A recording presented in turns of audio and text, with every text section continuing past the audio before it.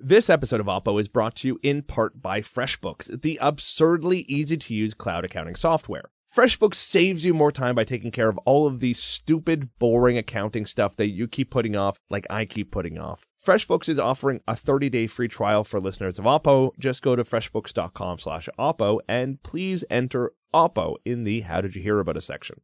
This episode of Oppo is brought to you in part by Endy. It is the 100% Canadian-made mattress. Yes, buying a Canadian mattress is very cool, but the most important thing is that it gives you the best possible sleep. Endy offers both coolness and sleep. For $50 off any Endy mattress, including the king size, which I highly recommend, go to endy.ca/Oppo and enter the promo code OPPO. From Canadaland, this is Oppo.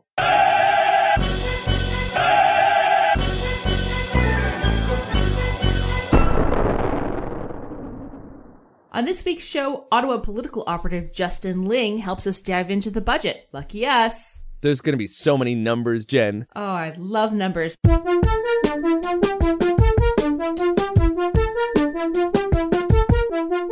Why are you coming at me with numbers, man? Math is hard. And meanwhile, resident oil-humping nutjob Jen Gerson will walk us through the Alberta election, which is going to be a really terrifying preview of the shit show we can expect in the next federal election in October, and I can't wait. Yay! And because it's my favorite topic, we will be checking up on the SNC scandal to find out just how wrong Justin was from last week. Somewhat.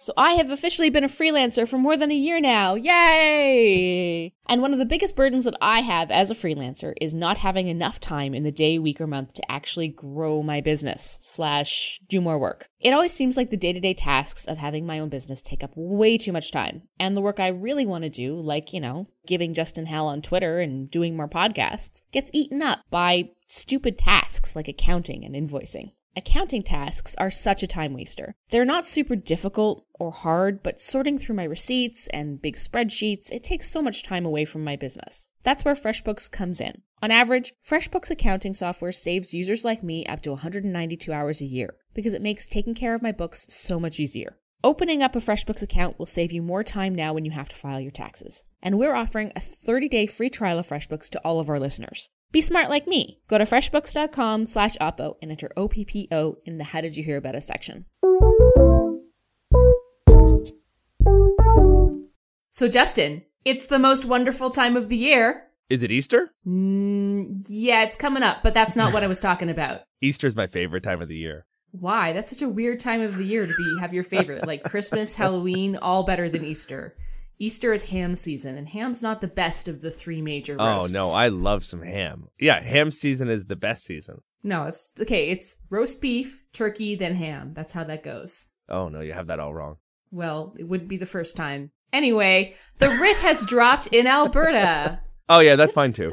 It's going to be such a great election. I'm so looking forward to it for so many reasons, but largely because Alberta is Canada's weirdest and least predictable province. I have heard of it before. Alberta is something I've been meaning to look into, but as I understand it, it's already a foregone conclusion. Jason Kenney is going to be Supreme Ayatollah of Alberta, and that's a done deal, right? Oh, but is it?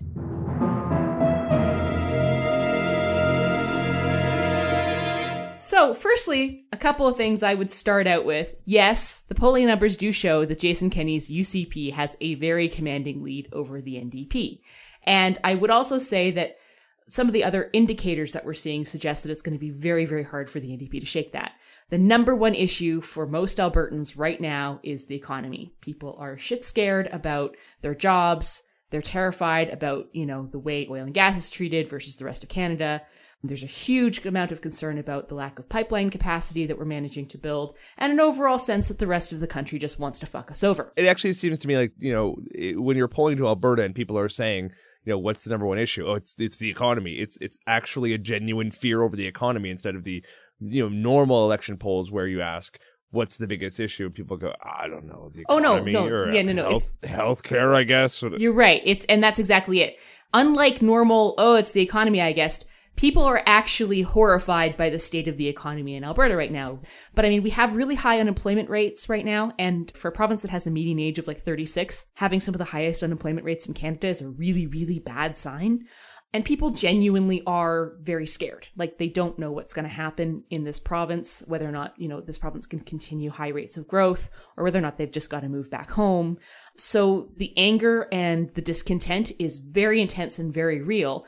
And when people feel that way, especially about the economy, the first temptation is always to blame it on the existing government, kick those guys out. And when the existing government is, of course, a bunch of left-wing socialist NDPs who feel very, foreign to the fabric of this province's self-identity as a conservative province, that anger only gets amplified. So that is the overwhelming, overarching, quote-unquote, narrative. And please feel free to insert a pukey sound every time I use the word narrative in this in this episode, because I hate that word. A what sound? Narrative. But No, a what sound? A puking sound every time I use the word narrative. Sound. Just like that. Just go narrative. It's a cliche term. There might be nothing that the NDP can do to trump that overall feeling and sensation. And certainly Jason Kenney and the policies that they've laid out so far are meant to play to exactly that level of fear and anger. They're hitting Albertans really hard with promises that there's going to be a big referendum to renegotiate equalization. They're promising a war room to sort of bring in better PR for the oil and gas industry. They're going hard on this idea that, Jason Kenney is going to be the guy to nail Ottawa to the floor. Can I suggest that, I'm actually surprised at how, I won't say good, I will say not like cataclysmically bad the NDP are doing, and how sort of lackluster Jason Kenney has been sort of out of the gate. Obviously, the UCP, United Conservative Party, seems well placed to win this election. They're, some 20 points ahead. But if you would ask me, 5 years ago, how do you figure a Jason Kenney United Conservative Party would do against the NDP in Alberta? I would probably say, just round up to 100% of the vote at that point, but in the end, this is actually proving to be a tighter race than many expected. And there are some people out there saying, Rachel Notley has a shot to maybe cling on, or at the very least prove to be a relatively robust opposition, which is shocking. I mean, I really did anticipate that after 4 years, especially given the state of the Alberta economy, especially considering some of the fights that Rachel Notley has been in, and especially given the fact that Jason Kenney has managed to marry the Wildrose and PC party, which many people thought was impossible. I'm surprised it's as tight as it is, even if it's not all that tight. I don't rule Rachel Notley out in this election at all, and there's a couple of reasons for that. One is because Alberta's really fucking weird and volatile. Sorry, we've been chastised for using too many F-bombs before, but it really fucking is. Fuck that. I mean, the last couple of elections, we've just seen wild, unpredictable swings of the electorate, even right up to like the last days before people actually cast their ballots. So elections in this province can turn on an absolute dime, and I do not rule that out happening here. Secondly, the other thing I would say is, Rachel Notley's NDP has not run some kind of crazy radical leftist government. There are certainly some things and some policy points that I would disagree with, but, as a center right person, actually analyzing the policies put forward, is there anything that I would point to there that I'd be like, that's what fucked over the economy? No. Like, we all know that ultimately what fucked over our economy in Alberta was the decline in the price of oil and gas and the subsequent lack of pipeline capacity that, is frankly beyond provincial jurisdiction and provincial control. So am I at some point going to write a column being like, here's what I think the NDP's done wrong in the last 4 years? Yes, I can write that column. But I can't, point to anything specific and say, this is all the NDP's fault, nor can I point to anything that UCP is proposing and say this is going to fix it. Like, nothing's bringing back 2005, and I think that that's just a reality that Albertans are really struggling to come to terms with. And I think that's interesting because Rachel Notley has played this very kind of constructive federalism game where she's, rather than slamming her fist on the table and, throwing chairs at the prime minister, has been much more conciliatory, and, where the Trudeau government and the Rachel Notley government diverge, they diverge. But she's, tried to play quite nice with the federal government. And that's now biting her in the butt, because now Jason Kenney is coming up with this fuck the federal government policy, right? We're going to can the carbon tax. We're going to do all these sorts of things. And even though I have my doubts that any of this will actually serve any of Albertans' interests in the long run, goddamn if Albertans don't eat it up. I'm curious to see how well that actually test drives in the last couple of days of the campaign, because I don't know that people get really sold over on that. I mean, yeah, some people like the firm hand at the wheel. They want a premier who's going to go to Ottawa and scream in the face of the prime minister, or, at least the prime minister's doorman. But I don't know that people actually have that much faith in that stupid style of politics, because we know that screaming bloody murder doesn't do all that much good. What's more, I think, Rachel Notley can point to some things that she's actually done that have been, constructive and maybe a little bit outside the box. She's bought a bunch of rail cars and are repurposing them to actually move oil to markets. It's something that is immediately beneficial as opposed to just, long-term stress shouting. Well, I mean, those rail cars I don't think come online until 2020, and I think there's even been some criticism that she's overpaid for them. So, I mean, I'm skeptical about sort of top-down statist solutions to some of the problems that Alberta is facing. So, I mean, as I said, that's where I would say my criticisms of the NDP move toward. But, if you look at the history in Alberta, as I said, no politician ever lost points by scoring shots at Ottawa. And I would say it's not even been just Jason Kenney who's done that. Especially in the last few months as we've moved closer to this election, Rachel Notley's taken a harder stance toward Trudeau as well, and it's played very, very well. I mean, people most liked Rachel Notley when she was shitting on BC and shutting down the wine trade between Alberta and BC, and they most liked her when she was finally hitting back against Trudeau and his government's apparent inactivity on the pipeline file. So that plays well to this crowd, and I do think that there is a long-standing, century-old sense that Central Canada is, if not out to get Alberta explicitly, then certainly it doesn't act in the West's interests. And, there's a prevailing sense that this province really needs a strong, aggressive white knight type of provincial leader in order to counterbalance the overwhelming power of Ontario and Quebec. And that is a long-standing narrative that goes back 100 years in this province. That's all well and good. I mean, it seems pretty clear, ceteris paribus, nothing else changing. Jason Kenney is going to become premier of Alberta, and, the dark days will finally fall upon us. But it's not a done deal. Like we said at the beginning, the poll numbers are not as strong as they should be for Jason Kenney. And there is this lingering feeling that Rachel Notley may yet pull this one off. And of course, there's a couple of things that, people have been pointing to as evidence that maybe the UCP might yet fuck this up. What are they? Okay, so I think the most prevalent one right now that we're starting to see is the emergence of the bozo eruption. Wait for it. Narrative. Blah. The bozo eruption narrative. We have seen a bunch of UCP candidates get disqualified. This has been going on for a couple months, but it's really ramped up in the last week or so. But they've been disqualified over, private Facebook messages that were leaked that were alleging, sympathies with white nationalism. We've seen one candidate get criticized for saying in a sermon, basically quoting Corinthians in a sermon, saying that, a woman must submit to her husband. I think the most damaging of these bozo eruptions actually just happened yesterday. Eva Kyriakos just recently kind of stepped down because apparently someone was threatening to expose these really awful public social media posts that she had posted. She had shared a story accusing migrants coming into Germany of being rape refugees. Oh, God, that's some terrible wordplay. Yeah, horrible. And, believe me, the wordplay is not the least of my concerns with it. No, of course. The Islamophobia is really bad, but I just do want to underline how bad that wordplay is. Yeah. And then, of course, she made some really out there comments about, being against gender-neutral washrooms because she didn't want her children being exposed to perversions and things like that. And then when she got called on it, she was just like, I'm a free speecher and, we need to be able to have these debates. And I'm just like, as a private citizen lady, you can have all the debates you want, but I don't want you near... quote, tired of being bullied. You know what? No one bullied you into running for office. Nobody bullied you into sharing those dumb fuck beliefs on your public social media pages. And ain't nobody bullied you into resigning. You resigned yourself. So you know what? Fuck off. And here's what I would say about all this as well, is that some of the previous quote-unquote bozo eruptions that the UCP has faced up into this date have been a bit thin or icky or ambiguous when you started to look into the details, and I don't really want to get into the details of them, but this is one of these clear cases where the party should have actually done its vetting. She actually should have been spotted way, way sooner, and I'm not so sure that this candidate should have gotten to this stage in the game for the party's own sake. So I think this is a much more cut and dried, more straightforward example of a bozo eruption, and to be honest with you, from what I'm hearing, there are probably more to come. So that's one of the major issues that the UCP is definitely facing. But let me throw this out at you, though. in 2012, when Danielle Smith seemed set to romp to victory in Alberta with the Wildrose Alliance, she was totally knocked on her butt thanks to a bunch of her, whack job candidates saying wild and stupid things. And many of them not nearly as bad as this, by the way, I would add. Yeah, I mean, some of them a bit worse. The ones that said that all the gays are going to a lake of fire, and that became the tagline of the whole election.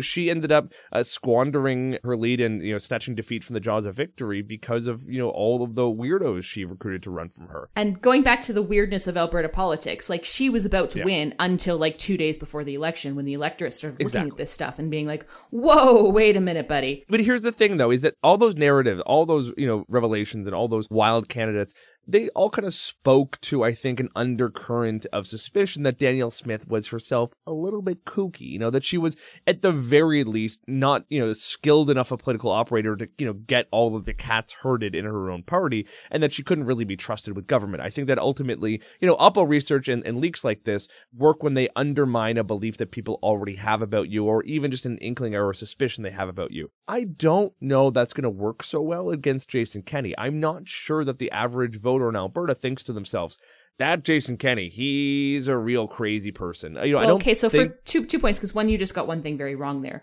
The issue wasn't that Danielle Smith herself was kooky. That wasn't the prevailing concern. The issue definitely was that there was a lot of fear and concern about the Wildrose Party writ large and whether or not there was a bunch of wingnuts inside of it. The Lake of Fire and the Bozo eruptions in 2012 confirmed that, but what really screwed Danielle Smith wasn't the fact that she had some kooky candidates. It was that she refused to fire or disqualify those kooky candidates. Also fair. So that was actually one of the things. And Jason Kenney has definitely learned that lesson. Usually when these sorts of stories come to light, these candidates appear to be gone within, 24 hours. So he seems to have learned that lesson. But I think one of the problems that Jason Kenney is facing, and this is a narrative that's definitely coming up, is that, people are deeply ambivalent and concerned about what his actual beliefs are, whether or not they're much, much more extreme than where the average Albertan is.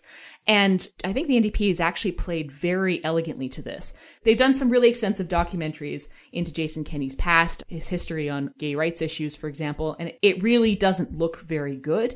So I think that one of the underlying concerns about the UCP is kind of the same as the Wildrose, whether or not some of the candidates that they have running really shouldn't be near power. I think that the Bozo eruption stuff plays to that fear and that concern. But that's not even really the only issue that Jason Kenney's facing. Well, if I could hazard a guess, I would say, his weakest, the weakest part of his public persona is this idea that he's, opportunistic, that he's a craven political operator, that, he's only out to get power. He claimed to be from Calgary, but was basically living in Ottawa, helping run the Harper government. And now he's coming back to Alberta to take the helm as the rightful heir. And of course, you just wrote a big thing that underscored that with a really fine point about just the wild craziness that went on in his leadership, or in the leadership race for the UCP. Do we want me to explain the kamikaze candidates or stuff? Yeah. Okay, so for those people, the kamikaze, because you're right. This plays to the idea that Jason Kenney is not like a nice, fair, above board political operator, and that in fact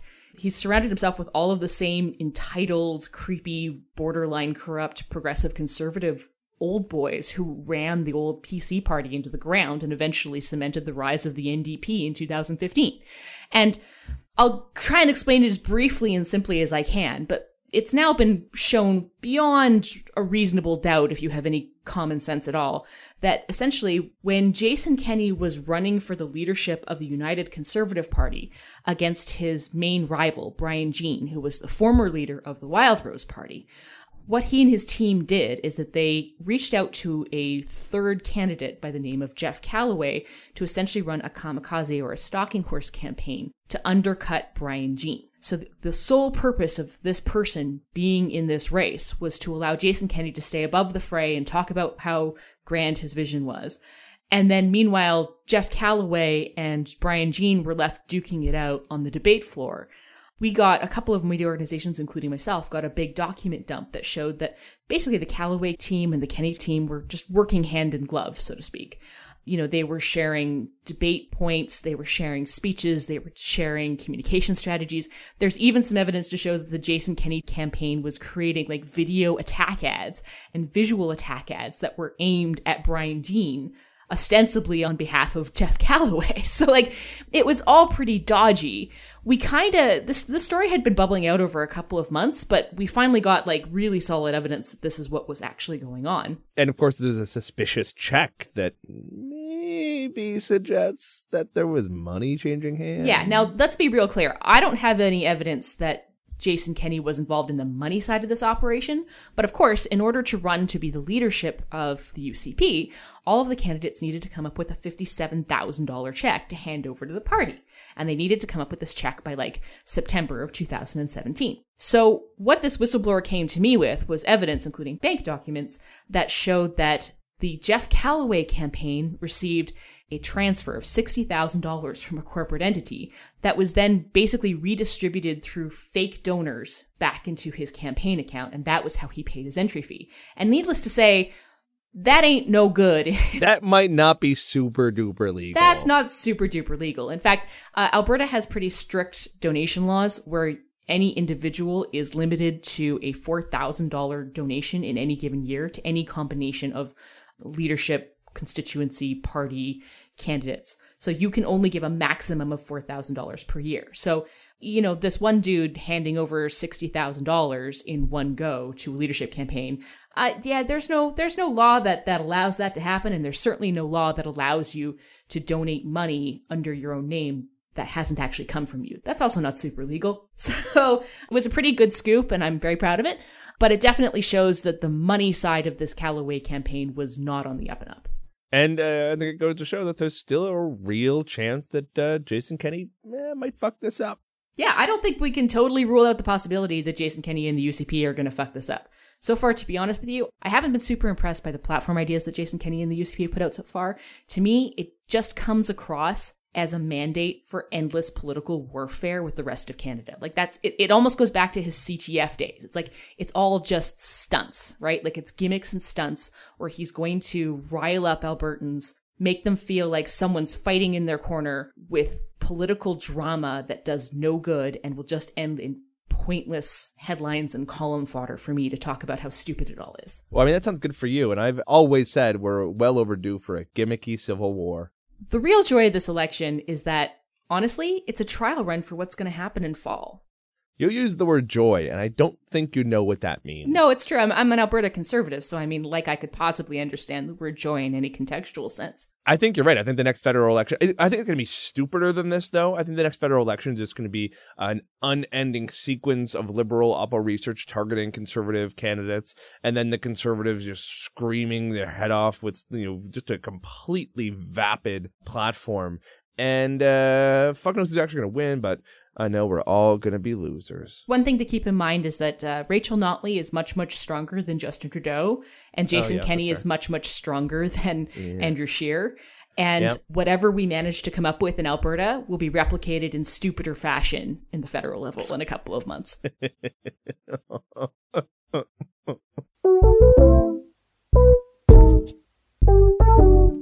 This episode of Oppo is brought to you by Greek lamb tacos with tzatziki and green olives. Wow, that sounds better than anything I would come up with. And that's because I didn't come up with it. HelloFresh does all the meal planning, shopping, and prepping so that you can focus on enjoying a healthier you and a happier family. You'll get top-rated seasonal recipes and pre-measured ingredients delivered right to your door in a fancy box every week. You don't have to go grocery shopping, you don't have to go planning, and you don't have to waste any food. It's actually pretty great. There are 3 plans to choose from: Pronto, Veggie, and Family, with an option to switch between them when your tastes change. You can discover world cuisines, rapid recipes ready in 30 minutes or less, and a flexitarian-friendly menu, along with so much more. Do you know what I really love about these meal kits? They come with these really fantastic, colorful recipe cards that I actually keep and store. Then when I want to do meal planning at another time, I can just go through all of my recipe cards, decide whether or not there's anything there I want to replicate, and I can actually just go grocery shopping for it again. We're offering a promotion that gives you half off your first box of HelloFresh. If you want to give it a shot, go to hellofresh.ca/OPPO50 and enter OPP. Ryan Reynolds here from Mint Mobile. With the price of just about everything going up during inflation, we thought we'd bring our prices down. So to help us, we brought in a reverse auctioneer, which is apparently a thing. Mint Mobile Unlimited Premium Wireless. How to get 30, 30, bit to get 30, bit to get 20, 20, 20, bit to get 20, 20, bit to get 15, 15, 15, 15, just $15 a month? Sold! Give it a try at mintmobile.com/switch. $45 up front for 3 months plus taxes and fees. Promo rate for new customers for limited time. Unlimited more than 40 gigabytes per month. Slows full terms at mintmobile.com. 050.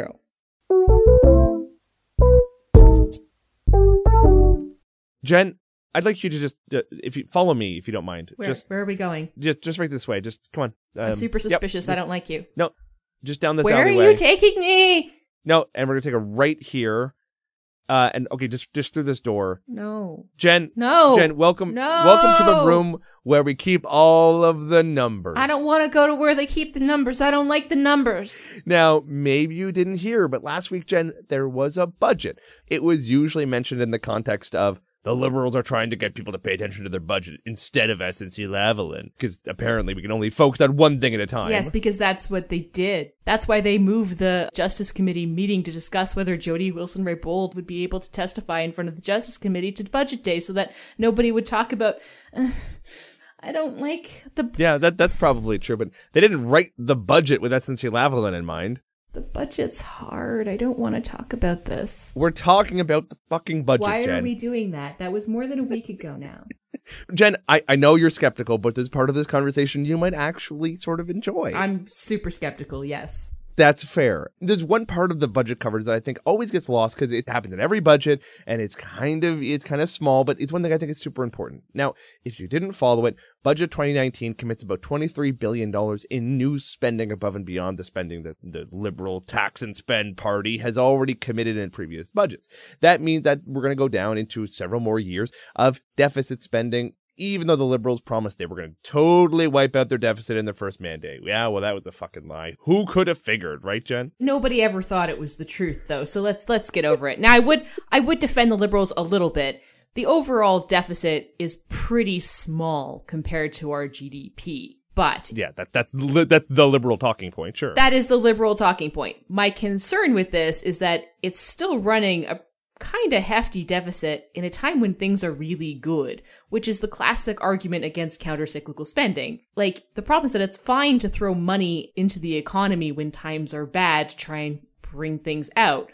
But if you keep on throwing money into the economy when times are good, all you wind up doing is just dragging yourself deeper and deeper into deficit and debt. Right, and you run the very strong chance that we're going to wind up in an inflationary period where they're going to have to raise interest rates for and fuck over businesses everywhere. And basically, it's just a vicious cycle of deficit spending that causes inflation into heavy borrowing costs, recession, and then more deficit spending. And it's absolutely snaking its own tail. It's how countries go bankrupt and how Canada will eventually become Greece. All that said, yes, the deficits are relatively small. We're looking at about $16, $17, $18 billion over the next couple of years, eventually going down into the single digits, they hope, if they don't keep spending, in the early 2020s. But the one thing I think that gets lost in this is the fact that the more deficits we accumulate, the more money we have to spend to finance that debt. And it's a number that I think should be mentioned every time we cover a budget because it's a big deal.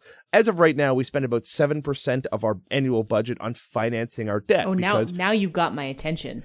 Hey, I knew I would. We're going to talk about deficit servicing. Oh, yes, we are. Oh, that's sexy. Welcome to the dark side, Justin. Welcome to the conservative side. Like I said, 7% of our budget right now goes towards just paying our debt because it's not fucking free. That number is going to go up to 8% by the next couple of years thanks to some more of this deficit spending. The more money we heap on this debt, even if debt is cheaper than normal, is going to cost us more money to actually continue to pay down. That's not good. That's 8% of our budget that could go to many other things. I like the idea of spending a little more now so that our debt isn't as big, so we're not giving money to, large banks, including banks of foreign countries, central banks of foreign countries, so that we can spend more money here domestically or abroad on development spending, you name it.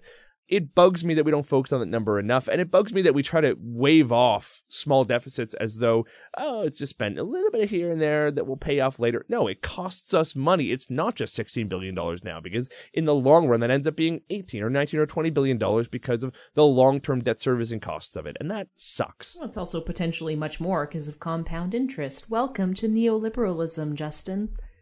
We had the cookies, the good cookies. Actually, that's a lie. We took all the cookies away.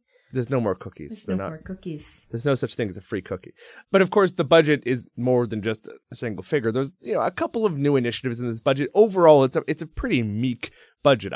Some people try to accuse the Trudeau Liberals of stuffing things in there to trick people and to buy them off into not being angry about SNC-Lavalin. If anything, my conspiracy theory is they did the opposite. They actually pulled some stuff out of here and to save it for the summer when people wouldn't be so pissed off about this and the media wouldn't be focused on SNC-Lavalin, because if you didn't notice, nobody covered the budget. There was no sustained long-term coverage of the budget. It basically dropped and was forgotten within 24 hours. So the things that are in here are relatively minor. You can kind of break it down to a couple of big things. One of them is some new money for skills retraining programs, which is now starting to feel like something we announce in every single budget. It was a big kick by the Harper government in their last couple of years of their mandate. It's been something that the Liberal government has focused heavily on. It's all under the guise of saying we're trying to transition people away from resource-intensive jobs into the jobs of the future. But I'm not totally convinced that this money's actually being well spent. It's starting to feel like,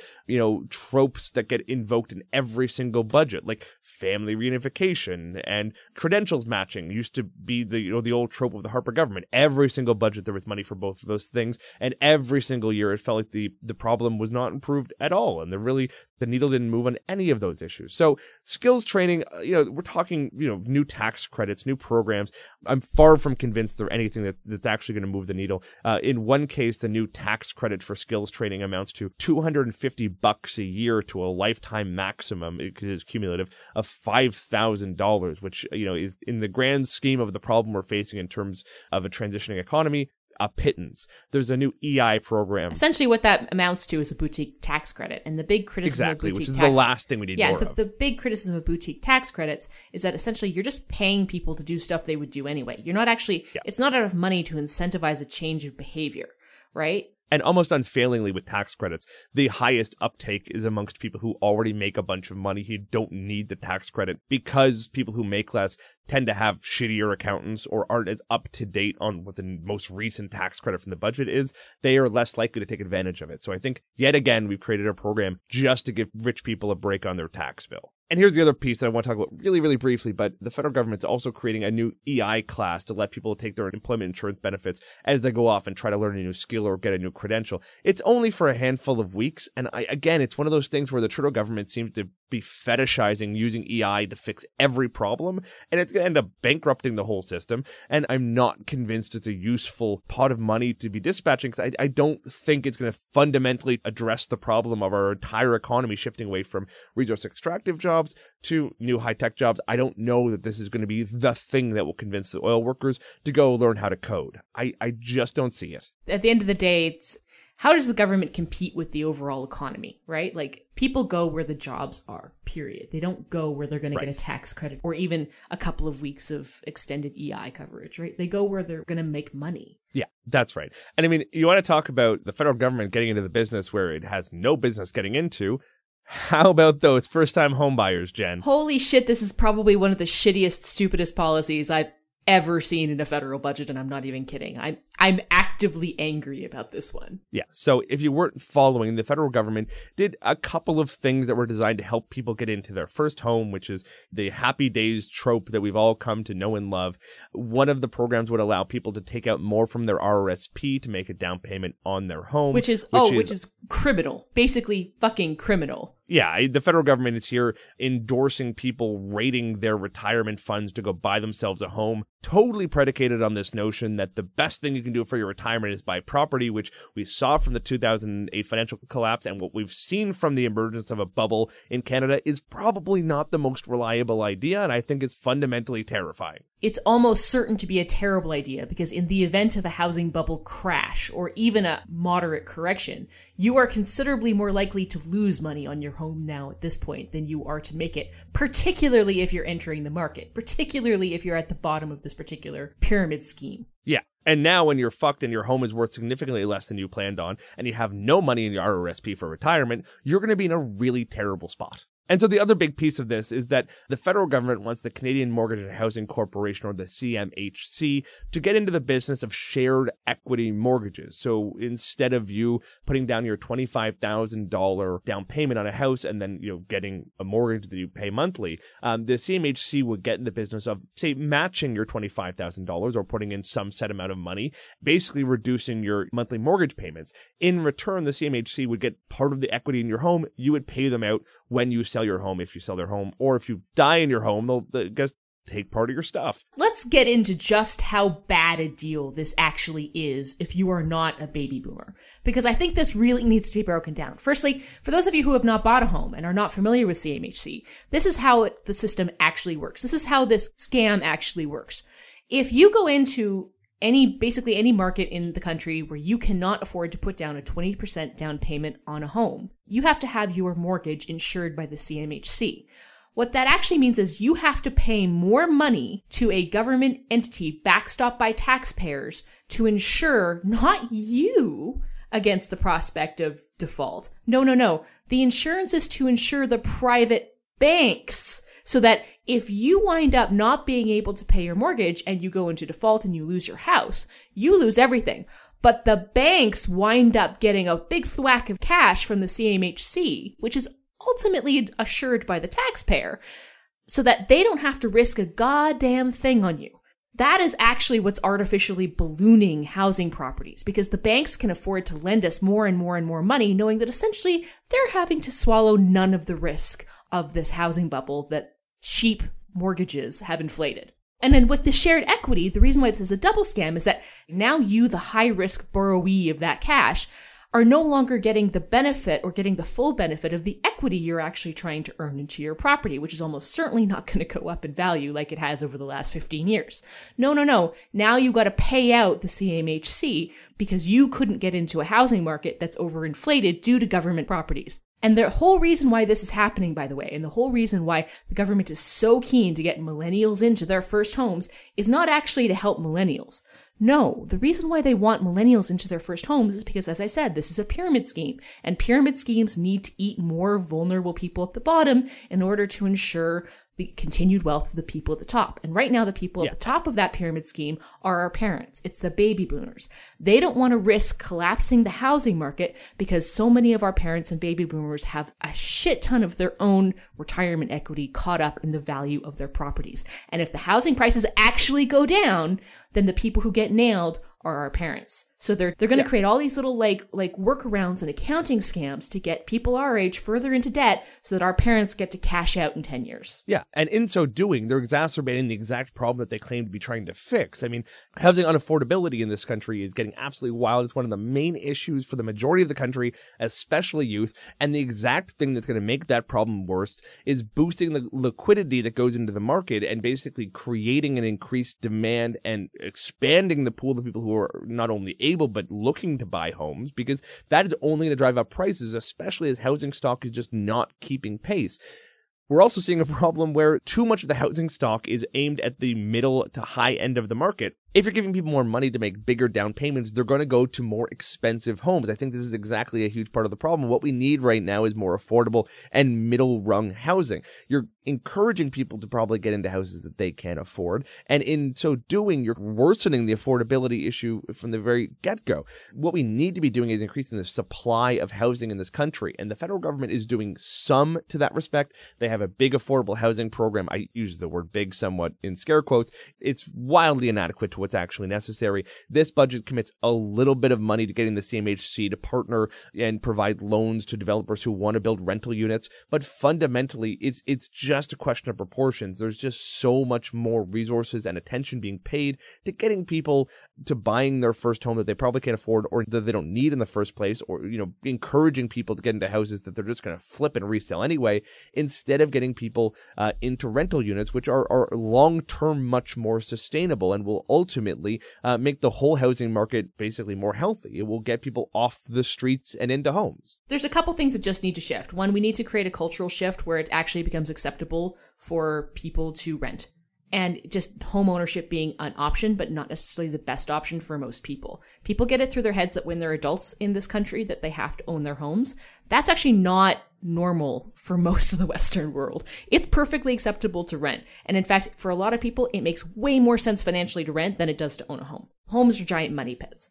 And secondly, the other thing is that if the government wants to really affect housing prices, they have to be willing to nail boomers.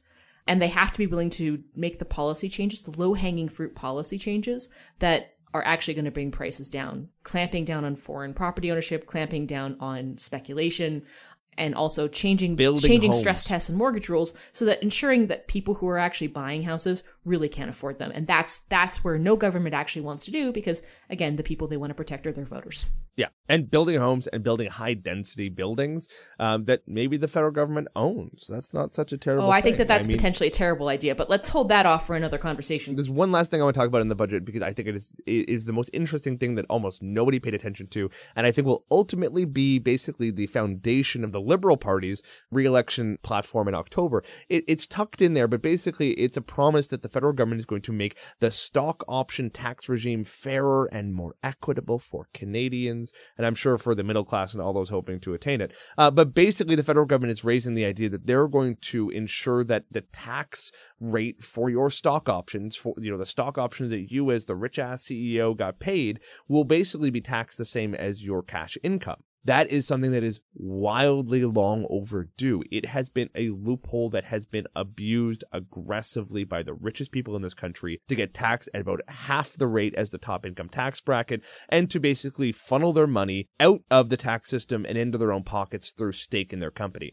The language in this budget is that the final version of this plan will be unveiled this summer, and there is some language in there that they're going to make sure that it doesn't ding, startup CEOs or people working, in entrepreneurial ventures. But this is a really good thing. It's something that people have been calling for a long time. The federal government seems to be trying to replicate the sort of magic it managed to create in 2015 around talking about taxing the 1%. And I think it's a good thing. It's high time that, we eat the rich. Yeah, it's probably a bad thing, but just for the purposes of ending this god-awful conversation about the budget, I'm going to go with it.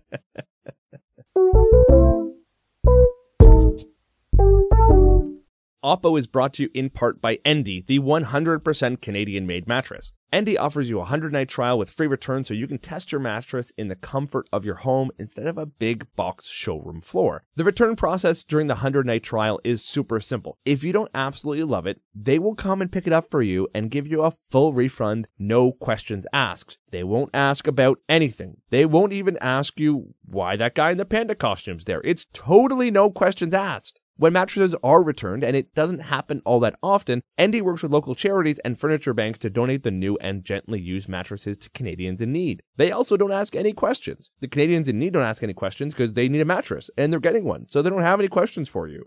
They ship to every Canadian province, including the secret one, and it's in a box the size of a hockey bag. Endy is also giving customers the opportunity to touch, feel, and try the mattresses that Canadians are falling in love with in select showroom partner locations across the country. And there's no questions asked there either. You can touch, feel, no questions asked. For $50 off any Endy mattress, go to endy.ca/oppo and enter the promo code OPPO. That's endy.ca/oppo, promo code OPPO.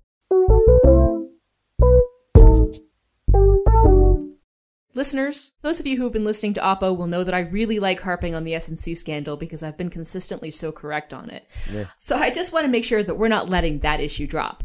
I want to make sure you're all up to date on just how wrong Justin Ling was in the last 2 weeks. We've actually decided that we're going to transition these SNC Lavalin check-ins to a format where we just sing all the updates via We Didn't Start the Fire by Billy Joel. So we didn't start the fire. Powell's got a big scoop from Jane Philpott. We didn't start the fire. Okay, I'm going to do this now. Yep. We're happening this. This is really good. Yep.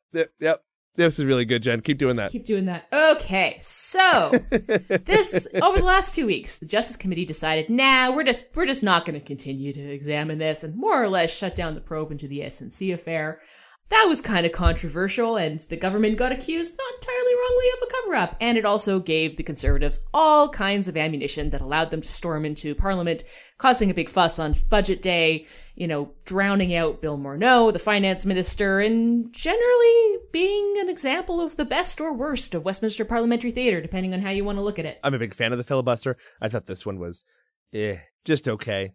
And of course, the Conservatives were demanding the federal government let Jody Wilson-Raybould speak.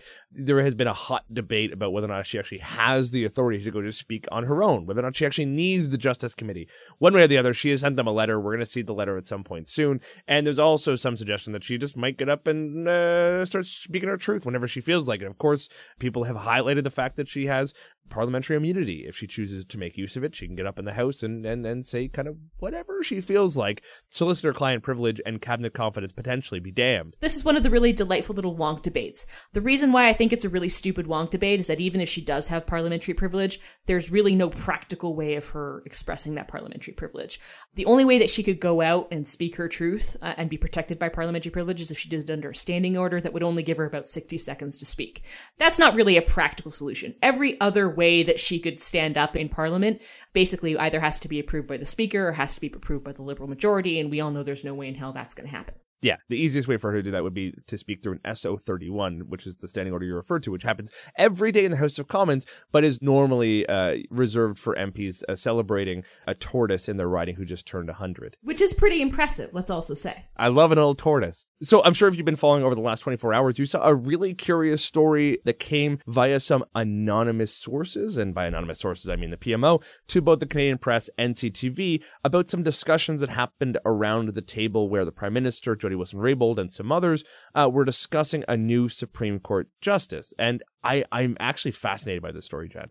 Firstly, I would point out that Jody Wilson-Raybould is bound by cabinet confidence, but apparently anonymous members of the Prime Minister's office aren't. I think that's a little bullshit. Secondly, to me, the story just reads as someone trying to make Jody Wilson-Raybould look like some kind of evil, awful social conservative because she wanted to appoint a homophobic judge.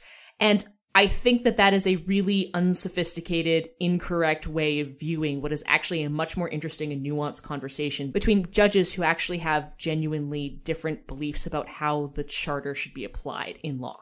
I am more fascinated that Jody Wilson-Raybould wants someone like Glenn Joal on the court and was fighting so vigorously. She wrote a 60-page memo recommending that he be appointed not only to the top court, but as the Chief Justice, because, of course, Beverly McLaughlin was retiring. It kind of suggests that Jody Wilson-Raybould is an originalist, which is really neat. I don't think she is. What I would actually be really curious to know is whether or not she believes that there should be at least one originalist on the court. That is a really cool take, and I think actually it's a pretty good one. I think that's actually totally reasonable, but not even Stephen Harper was willing to go that far to try to appoint. Because they knew that the originalist side is usually espoused by conservatives.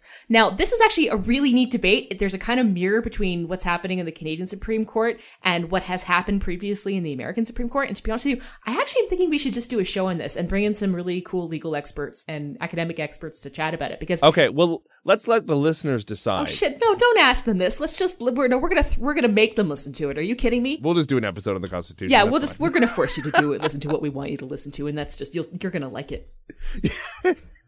And you're gonna like it, listeners. Sit down and shut up.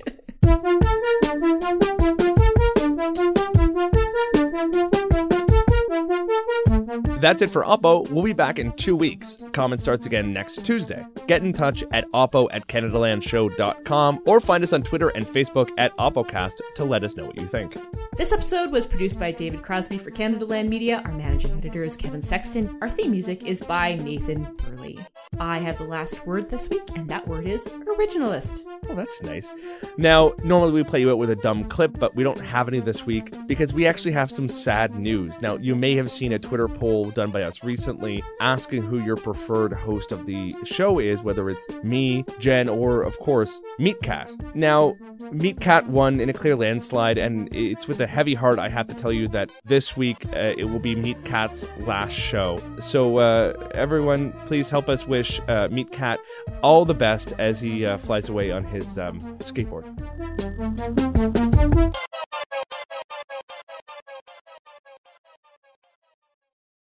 We murdered Meat Cat. We put him in a burlap sack and drowned him in the Ontario Lake. No, we drowned him in Lake Ontario. That's right.